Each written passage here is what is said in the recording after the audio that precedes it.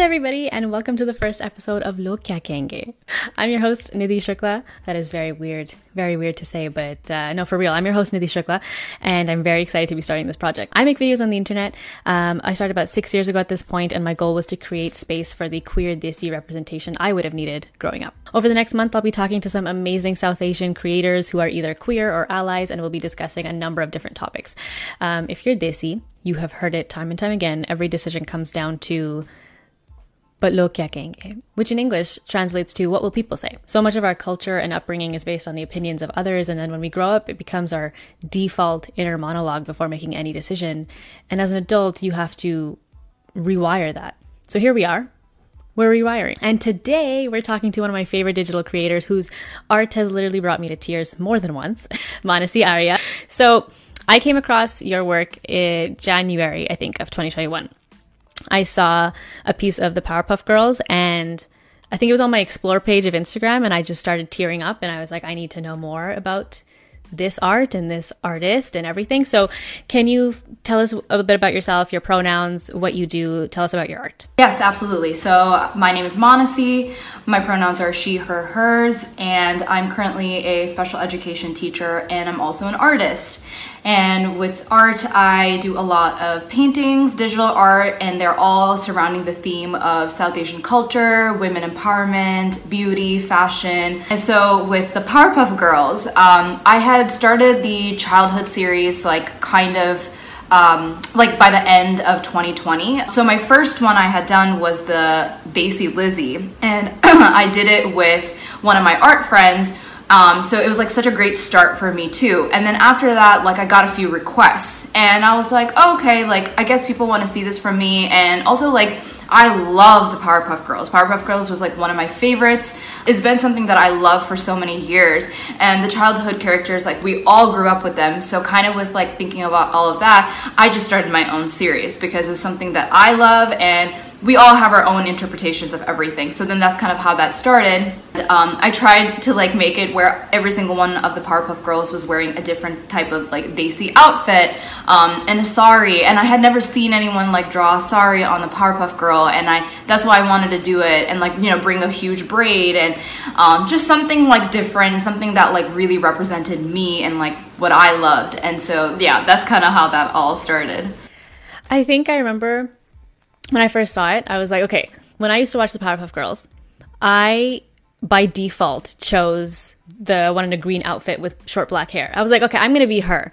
But that was only because she was the only one with black hair. Like, out of these three white cartoons, I was like, I guess I'm going to be her because that's the only one that I have something in similar with, you know? So to see the options of like, oh, all three of them kind of look like me. And I don't know if I'm being mistaken with a different piece of your art, but they all had different shades of brown as well. So I was like, oh my God, there's a variation. There isn't just like that one character that I have to associate with. Like I have options too, and there are three different people that look like me, you know? Oh my God. If I could see that again for the first time, I would, you know? Like it was like a really, really wonderful moment. And I know that it went viral, and I know that you probably got a lot of love about it, but like genuinely it made such an impact. Just like the little things here and there that you don't realize will make such a difference in somebody's own internalized lack of representation in just cartoons. Like it starts young, you know? Did you, when you were growing up, ever feel like the lack of like, where am I in this media, from cartoons to Disney shows to even growing up as an adult? Like what was that experience like for you? Absolutely. I think like everywhere I went, I was like, well, where nobody looks like me. I want to look like that, or like, why don't I get that? And honestly, like we could dress up as the characters, but like we didn't look like them because of our dark hair and our dark skin. Like it just wasn't the same.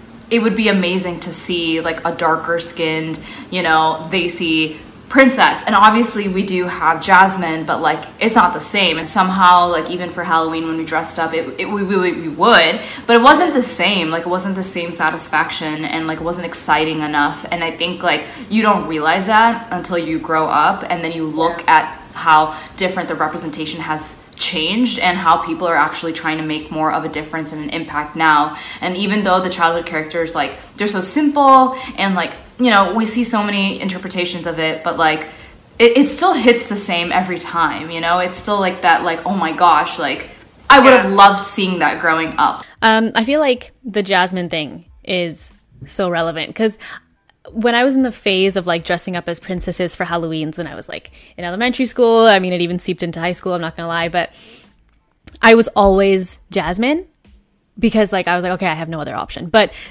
subconsciously that puts you in such a box because you're like, this is the only person that I can associate with. You know what I mean? Like you don't realize that until you get a little bit older, being like, okay, this is a box I've created for myself because I don't feel like I can actually relate to anybody else. And like my other friends would switch based on what they were feeling, based on like what outfit works for them. They would switch with the years, like, okay, I want to be this princess this time. And I was just by default Jasmine because I was like, what other option do I have? You know, I felt, especially in high school, honestly, like so isolated growing up. And I think when you come from an Indian descent and live in a North American society, it can be very difficult to figure out where you fit. Because I always felt like I was like too Indian for my friends, but too Canadian for my family. And I think a lot of that comes from media because I mean, Hollywood exists and Bollywood exists, but they don't mesh ever in the right ways, you know? I think that kind of taught me that brown people exist in white media in very specific roles. Like very boxed off roles, you know, like it's almost like a check mark to be like, okay, there's a brown person in here. Okay, next, you know. I don't think I fully realized the damage that the lack of representation does until I grew up because I had a lot of subconscious thoughts and discomfort about it in elementary and high school, considering all of my friends were predominantly white. But I only understood how much media can dictate your understanding of yourself as a kid once I started like writing about it in college. And like, you know, like we had to explore those ideas. And I was like, oh my God, I didn't realize how hurt I was about this, you know? So on that note, how do you feel that your work affects younger brown girls? And I say girls because predominantly your work is a lot of female cartoons, I've noticed, but just brown youth in general. I talked to my parents about like representation, talk about all those things. And I like never thought about it before, but like I realized how much like it really impacted me growing up. And so like, I really try to concentrate on like women characters and just like women empowerment because I wish I had seen that growing up. I would have felt more comfortable in my own skin if I had seen some art like that on social media, especially on social media because social media has such an impact on you, like especially for us when we were like, you know, like in the high school, middle school time, like we were on social media. We saw all those things on Instagram. Instagram just started rolling out. And so if I had seen that, I would have been really excited to like, and be more like in my own person, in my own culture earlier on. And obviously it's never too late, but if I could let someone else be more excited about their culture and who they are and like know that you are so beautiful because of where you come from, like that is like my mission. That is my main goal. Like, I got chills. Like I want you to be proud of who you are because of your identities, you know? And that is so important because it took me so long to feel that way. I find your work is extra impactful because it's almost like rewriting our childhood and putting ourselves in it. Like it's filling in the gaps of where we didn't see ourselves, and that inner child work is healing. And I guess my question for you is, through your art, do you find that you're healing and accepting the parts of your culture that at some point maybe you rejected? Because I feel like that's what it does for me.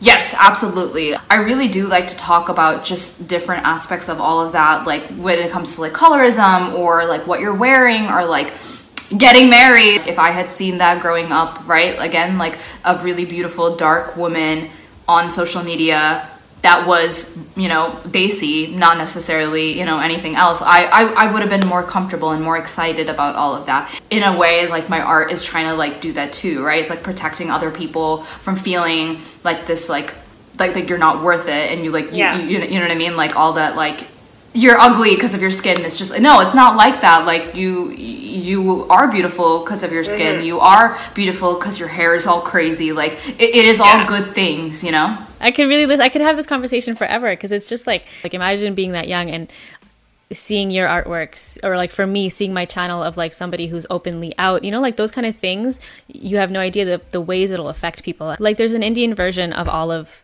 everything.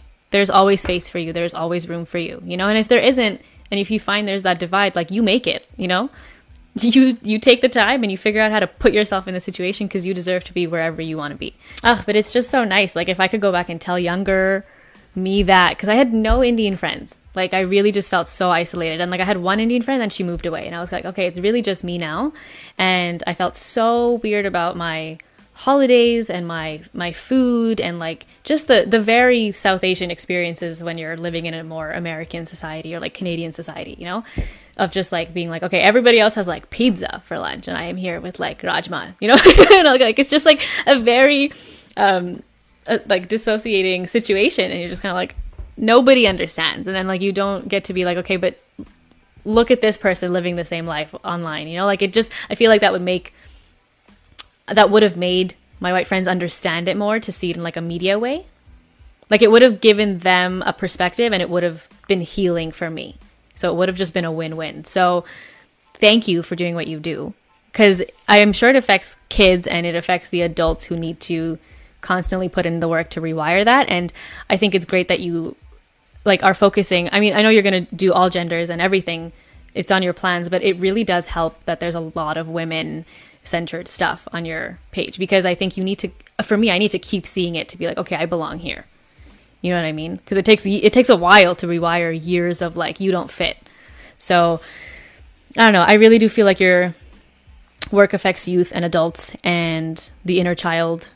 And I find a lot of comfort in this. So thank you for your art. I adore it. I honestly think it's beautiful and very necessary. You see so much negativity on social media, and that sucks, because like, this is my art, it's my happy place, but then when you put it on social media and you're trying to create this like environment for other people to have a happy place, like sometimes it just feels really off, because like people are so negative on social media, and like you feel the negative vibes from people even if they're not doing anything. I had to do that for a bit too, and it was a little bit more difficult on YouTube to block people or like to kind of censor what they were saying. But my concern wasn't as much the negative comments for me, because I don't know, it's different when it comes to sexuality. Like I have really gotten to that place where I'm like, I don't care of other people's opinions on it, because like it's not your place, you know.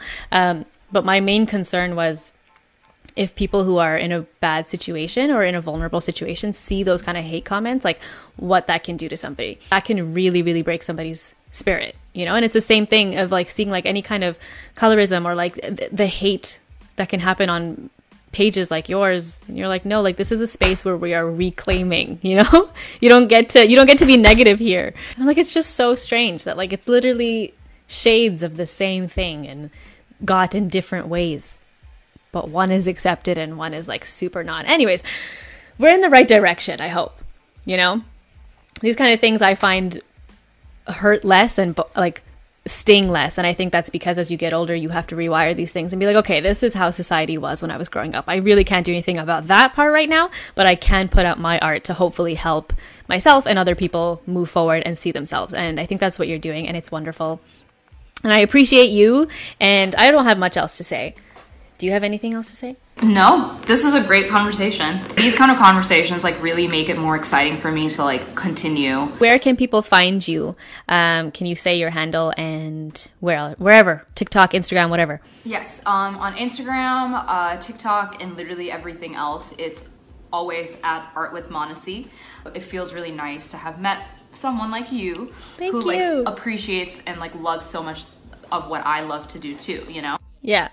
Yeah, no, there needs to be a lot more South Asian content. There needs to be a lot more queer Desi content, and I'm here for it. I'm very much here for it. You're killing it though, honestly. Like there's always some kind of uplifting content coming up, and I think that's wonderful.